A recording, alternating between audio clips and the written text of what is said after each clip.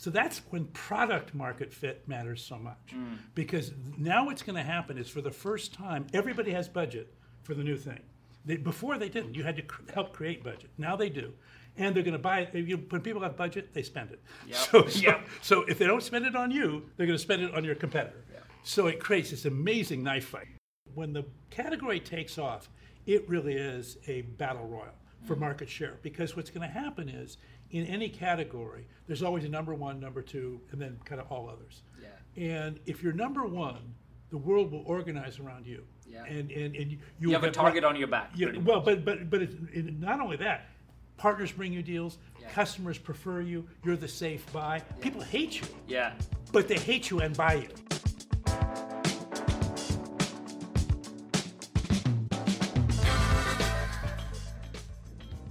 I'm Sangram Vajre.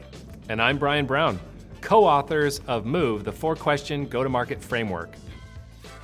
Jeffrey Moore is the godfather of marketing. He's the author of several books, including Crossing the Chasm, Inside the Tornado, and many more.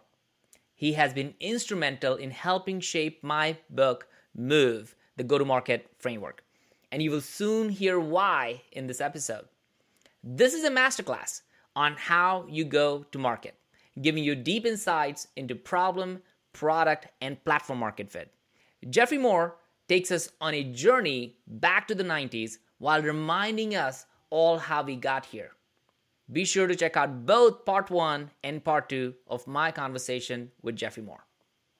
All right, Jeffrey, thank you so much for joining me and sharing so much time. You have been so instrumental in getting the book done and even just walking through it in many ways. Actually, I don't know if you remember this, but in the beginning, when we shared the book, the framework had marketing and sales, and then finally in the platform market fit, marketing, sales, and customer success.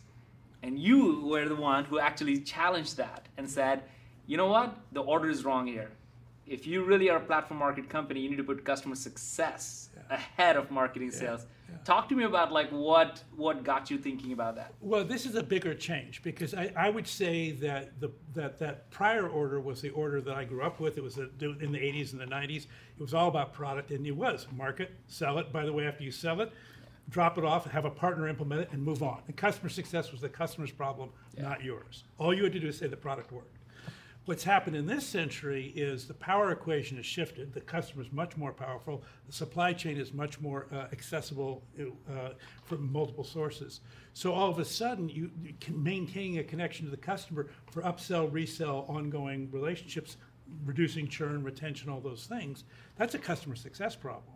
And so that brought customer success out of the back office into the front office. Because remember, it used to be called customer support. It could be in the basement. Right? And now it was out front.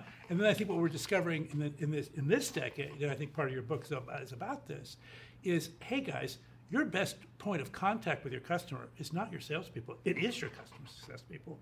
And so you need to be rethinking about what is the customer really trying to accomplish? What business value are they really trying to get? And how can you align with that as opposed to trying to jam them into your product? So the old model was just jam them into your product and move on, right? So, I love how you said that, like, customer success was customer's problem. Like, they need to be successful. They need to figure it out. We just sold them the product. And that makes sense because at that time, SaaS wasn't even a thing. It was like, hey, you bought something, it's on, by the way, it would go on-prem. And by the way, you think about the difference between SaaS and on-prem, and there were a lot of other issues about switching costs and whatever, but by far the biggest deal was, if you installed an on-premise software product, let's say release 5, the one thing you knew for sure is you would never install release 6. And you prayed you didn't have to install release 7. because it was that much, it was like open heart surgery every time you did it. Secondly, if you were the vendor, the quality problem was a nightmare because no two installations were ever alike. And particularly if you had an integrator come in and do some customization. So your ability to track quality was impossible. And then you couldn't release it. You'd release innovation. By the way, the customer would pay you for maintenance. Specifically not to install your product. So, I mean, the success was nowhere near the equation at that time. That's a great history lesson. And I know we were talking to Nick Mehta about it. And like when customer success, he was talking about 2013, 2014. But what you really gave as a history lesson is like, oh my God. And by the way, we shouldn't, I mean, look, in the 1990s, we brought the global economy into existence with product on-prem. I I mean, that was client server, that was SaaS, that was Oracle, that was Cisco, Intel, Microsoft. I mean, God bless. Yeah. But it was a nightmare. It was a nightmare. And it was an IT nightmare. And the user, we have user experience. I mean, basically, when something went wrong with the computer, it was your fault. Yeah. that was the user experience. You program. don't know what you're doing. That's right. Your fault. Yeah. Well, let's go back in time. I want to hear about the story of crossing the chasm. Now, when I was doing the research for this book, everyone said, have you talked to Jeffrey Moore? Have you talked to Jeffrey Moore? Is it okay if I do this? Yeah. Okay if I have a drink during this thing? Okay, well, I'm going to do it. Yeah, you Start again. I'm sorry. I interrupt you. Yeah. Start again. So everybody was, in the research of the book, everybody was like, why haven't you talked to Jeffrey Moore? Because he wrote Crossing the Chasm. And admittedly, I was like, oh, I know that book, but who's Jeffrey Moore? And he's like, well, he's the author of the book. He wrote it. I'm like, oh my God, I need to do this. And I'm so grateful that we actually hopped on a call and we talked to you. Good. And by the way, my job is to sort of try to reconnect. I mean, look, there's a time for everything. And then after that, it's like, well, who is that guy? Yeah. But so going back to Crossing where it started. First of all, my first career was as an English professor. So I was an English professor. I was teaching English at a small college in Michigan. And our family decided we needed to be back in the Bay Area. So we just kind of uprooted and came back. And there was no jobs in academics. So I joined a software company.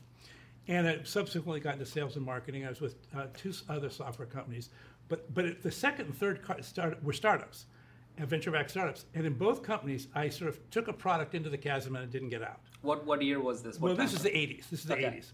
So then I joined a company called Regis McKenna, which was the premier marketing agency of the time. It was a really great place to be. And and they had incredible successes. This was Apple, this was, Tandem, Intel, great stuff. But I noticed our portfolio, we'd have all these incredible launches and then it would be like, well, what happened? Where are they now? And so I began to interrogate that and investigate it. And that's where the chasm sort of came out, because it was like, oh, there's early adopters and there's the early majority, and they don't reference each other. Because the assumption was, get your early customers, they'll be your references for the majority. Right.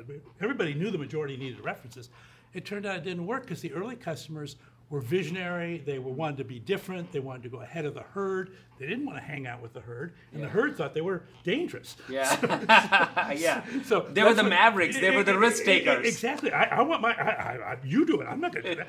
Yeah. So that's where the chasm came from, and that was my contribution. The technology adoption lifecycle was already out there. Regis had made that popular, but the chasm was the piece that I added to it. So when you discovered that the chasm existed, how did you go about researching, is this really a problem? Is this for more companies? And how did that get so widely adopted where there are like millions of people reading this book now? It was kind of cool. So first of all, the way you do this stuff, at least the way I do this stuff, is you make up an answer. Basically, the only research I ever did was I would show up every day at work. So the good news is Regis had a whole bunch of companies coming through it. So you got real world experience, which in some ways is a big advantage over an academic. So Clay Christensen became a good friend. He was a professor at Harvard, Innovator's Dilemma, incredible book. But even Clay has to do research from the point of view of a professor, which means he gets invited at a certain level, and he gets a very curated picture of things that's kind of orchestrated by the company. When you're a consultant, you're in the middle of this stuff, it's a madhouse, as you know, right? It's a mess. And so you really see what's going on. Yeah. So that was incredibly valuable. And so I had some colleagues that were very helpful. We put together, okay, how do you nail this problem? And the strategy that came out was, we need to focus on that first beachhead segment of all the stuff that Crossing the Chasm talks about. And so we built a checklist around, target market customer, compelling reason to buy, whole product. We had this 9-point checklist. That checklist still, 30 years later, is the same checklist. Wow. So it just worked. And so that was really fun. That's really cool. Yeah. So in the book, we talked about these 3 stages, and I love for you to map it back to all the research of years, because when we were doing that, it was so cool. This is very cool. So the thing that I loved about, the first thing I got attracted to with the Move book was this progression from problem market fit, product market fit, platform market fit. And I just went, that's really cool. And part of the reason it's really cool is, well, it corroborates what I think. Yeah. But so the way that fits with the life cycle work that I've been doing is in the early market, you actually have none of those 3. What you have is breakthrough technology that has amazing possibilities, but you're a solution looking for a problem.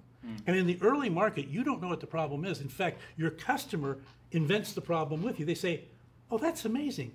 I think we could use it for this. Yeah. And you go, wow, okay, let's try it. Yeah. And then somebody else says, well, I got another idea. I think you can use it for that. Yeah. Okay, let's try that. And so in the early market, you're doing these experiments where you're celebrating the technology and its possibilities, and your customers, what makes early adopters so wonderful is they bring the application to you, not the other way around. And and so that's fine, but of course that doesn't scale, right?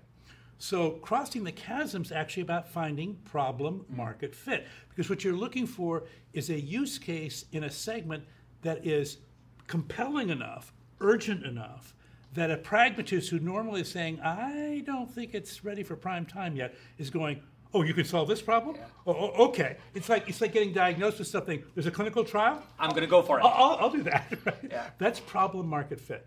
And the key thing for a disruptive innovation at that time is you've got to go all in on a problem.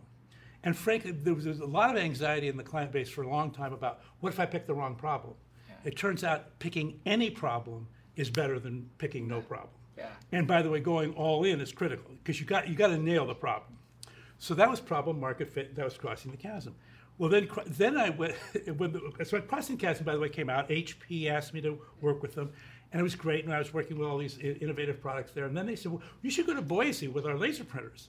So I go to Boise, and they say, well, Chasm, we're shipping 1 million printers a month. Yeah. There's no chasm. No chasm here. But let me tell you about our problems. Yeah. And that led to a book called Inside the Tornado. And the tornado is the opposite of the chasm. The tornado is, instead of everybody going, oh, I don't know, are you going to do it? I'm not going to do it. Tornado is, you're doing it, you're doing it, you're doing it. Oh my God, I got to do it too. Yeah. So it creates this huge amount of demand. So that's when product market fit matters so much. Because now what's going to happen is, for the first time, everybody has budget for the new thing. Before they didn't. You had to help create budget. Now they do. And they're going to buy it. When people have budget, they spend it. Yep. So if they don't spend it on you, they're going to spend it on your competitor. Yep. So it creates this amazing knife fight. Right? Yep. And this is where, by the way, all the 90s, iconic companies in the 90s were incredible street fighters. Yeah. I mean, Cisco, Oracle, Sun. Killer. The killer fighters. By the way, Salesforce really wasn't a 90s company. Mark was at Oracle during the 90s. And then he left and started Salesforce. He's kind of doing that one. But that point, product market fit is really, really key, because that's what gets you. It's effectively the land part in a land and expand motion. Right. And then, that was very cool. So I was looking at problem market fit, product market fit. I'd never thought about platform market fit. I thought, well, wait, hang on. Once you get ubiquitous with a product, now you have an opportunity to become a platform. Right. But the way you monetize and organize a platform is very, very different from the way you monetize a product. And so watching, and I guess you inspired me to go back and think about some examples of, well, how did that work with various types of clients? But in a platform world, you're making a marketplace for third parties, and you're giving them access to the installed base that you created with product market fit. But now you're developing that to a whole different level with platform economics as opposed to product economics. And platform economics, I mean, if you look at the $1 trillion valuation companies, it's all based on platform economics. I mean, it almost feels like you can't become that big of a company unless you cross the chasm, to use your phrase, from even each one of them, from problem to product, there is a huge chasm. Right. And then from product to platform, it feels like there's a huge chasm in between. Right, and by the way, I think you can control, first of all, I always think you can cross the chasm.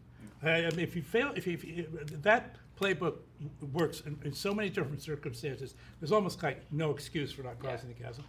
From going from the chasm to the tornado, if your product doesn't become horizontal and ubiquitous, there's no tornado. So if you're a very specialized, I do high performance computing for weather systems, God bless you, you're across the chasm, you're a real company, but you're like a Ferrari, you're not like a Toyota. That's not going to happen. So then it's clearly a subset that gets to go to the tornado. Well, now when you go from product to platform, it's a real subset. Yeah. I mean, there are probably 10 platform companies, maybe 50. There's not 30. There's certainly not 100. So let's talk about some examples. What examples in your mind are companies that are in problem market fit, maybe in product market fit that you're working on, or even in platform market Well, it was fit? fun. So what I did, I cheated. As an old person, I get to have it. Yeah, you can have it, you can refer to it, you I can read cheated. it. So I wanted to take 3 companies and try to apply it to all 3. Let's So do it. Apple, Amazon, and Netflix, because they're all Okay. companies everybody knows. So with Apple, now this is back in the day when I was at Regis. So Steve came out with the Macintosh.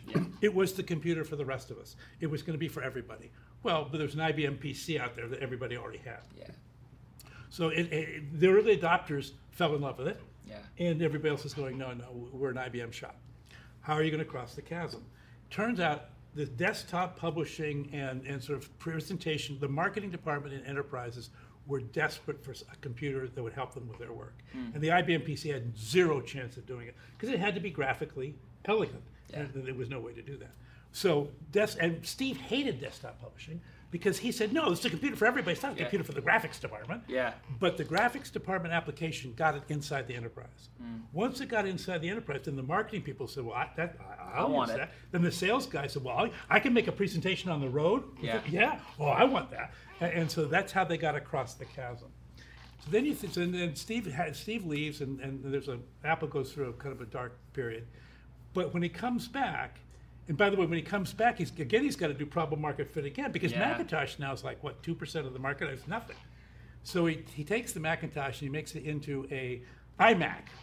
And the cool thing about the iMac was, oh, you're on the internet, nobody knows you're a Macintosh. Yeah. Right? You could you could be anything. So all of a sudden, instead of being this very limited, restricted set of software you could use, you had the whole internet to use. So that was really cool.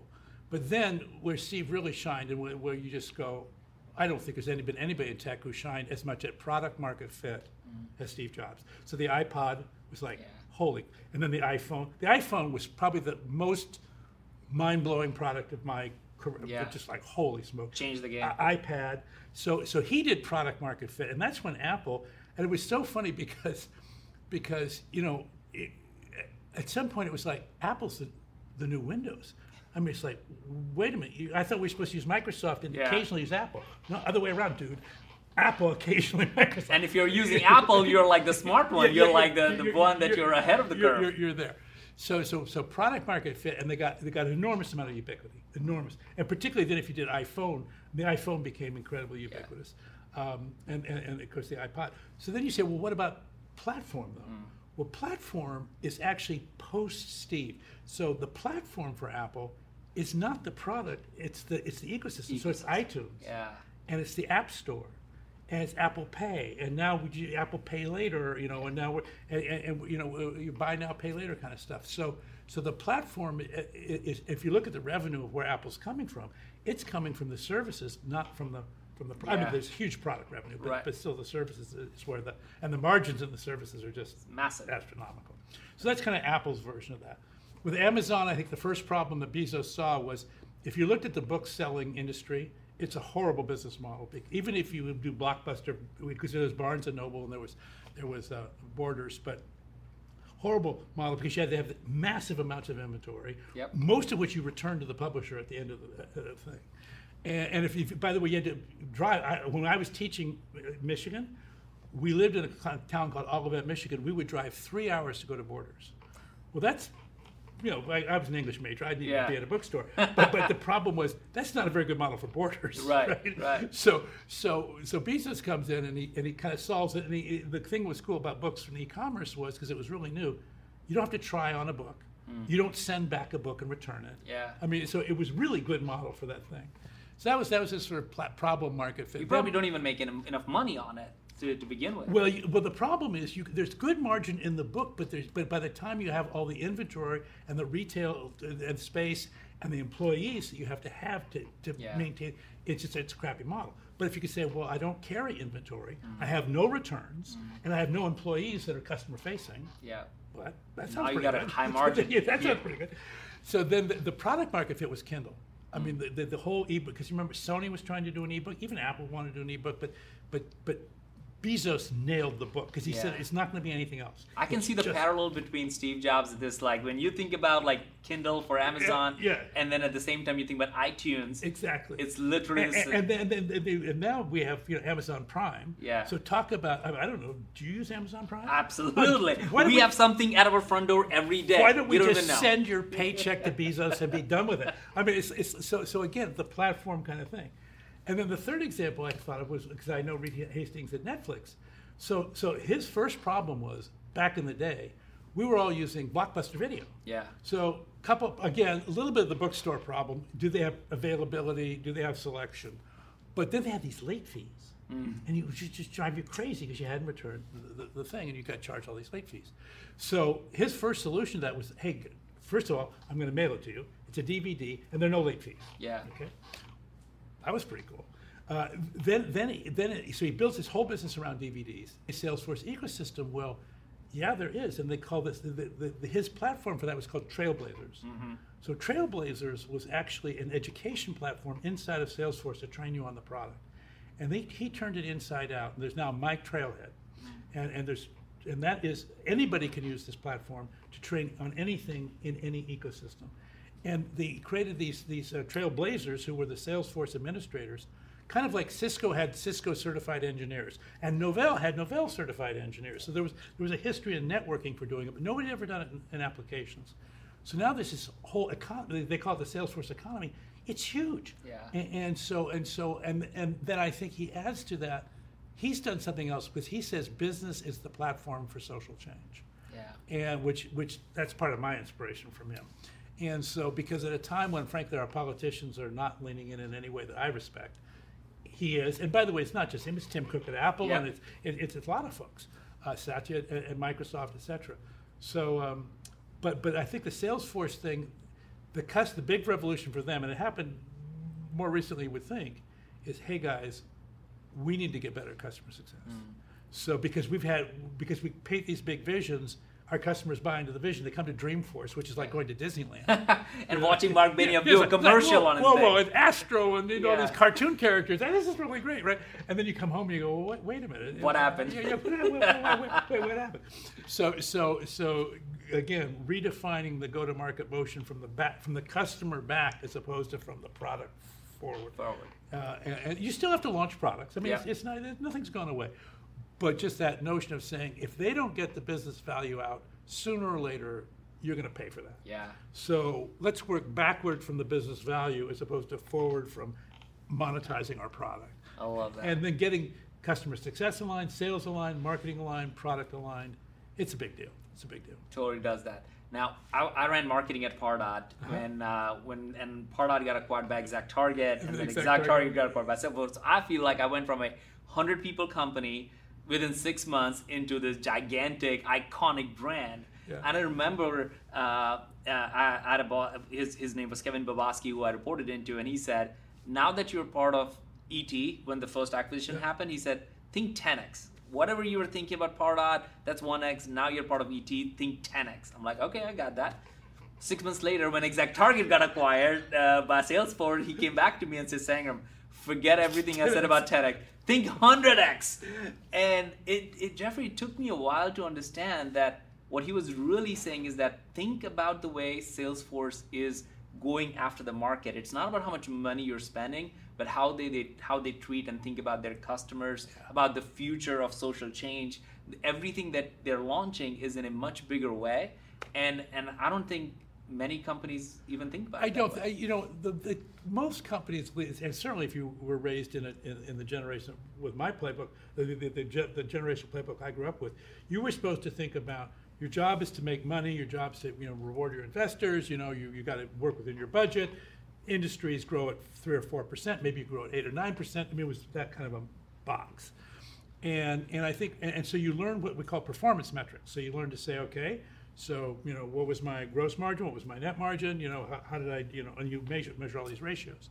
But they're performance matrix, and you report them out every quarter. And you'd get your quarterly report out of SAP or out of Oracle or PeopleSoft or whatever it was. And you're always kind of managing a little bit in the rearview mirror, but you say, but it didn't change that much. You say, okay, we're going to incrementally, we're going to do this or do that going forward. Well, what's happened in this century is that because these markets can develop so much faster, and part of that is SaaS, and part of it's cloud, and part of it's mobile, and there's all these technologies, it's incredibly important to have leading indicators. Well, leading indicators are power metrics, not performance metrics. And so when you manage a company to power metrics, you're talking about, I need you to show me that you're creating new positions of power. I have confidence that will convert to performance. Yeah. So if we handle our power correctly, we will inherit the performance. I love that power performance. If we obsess on performance, the problem is we actually are consuming our power, and we're actually cashing out our brands, what we're doing. Because we're not working on power, so we're not renewing the power. We're just essentially extracting more and more resource, and eventually your customer goes, well, okay, we're done. And by the way, Zone to Win, this book that I'm spending time with established companies on, 56 iconic tech companies listed in the first chapter that do not exist. I mean, these people crushed it. Yeah. I mean, but it's DEC, it's Wang, it's Sun, it's all these companies. You go, holy smoke, what happened to them? And the answer is they focused on performance, and eventually they sucked all the juice. Well, they sucked all the juice out of the lime, or they squeezed it, whatever it was. But then there was no more.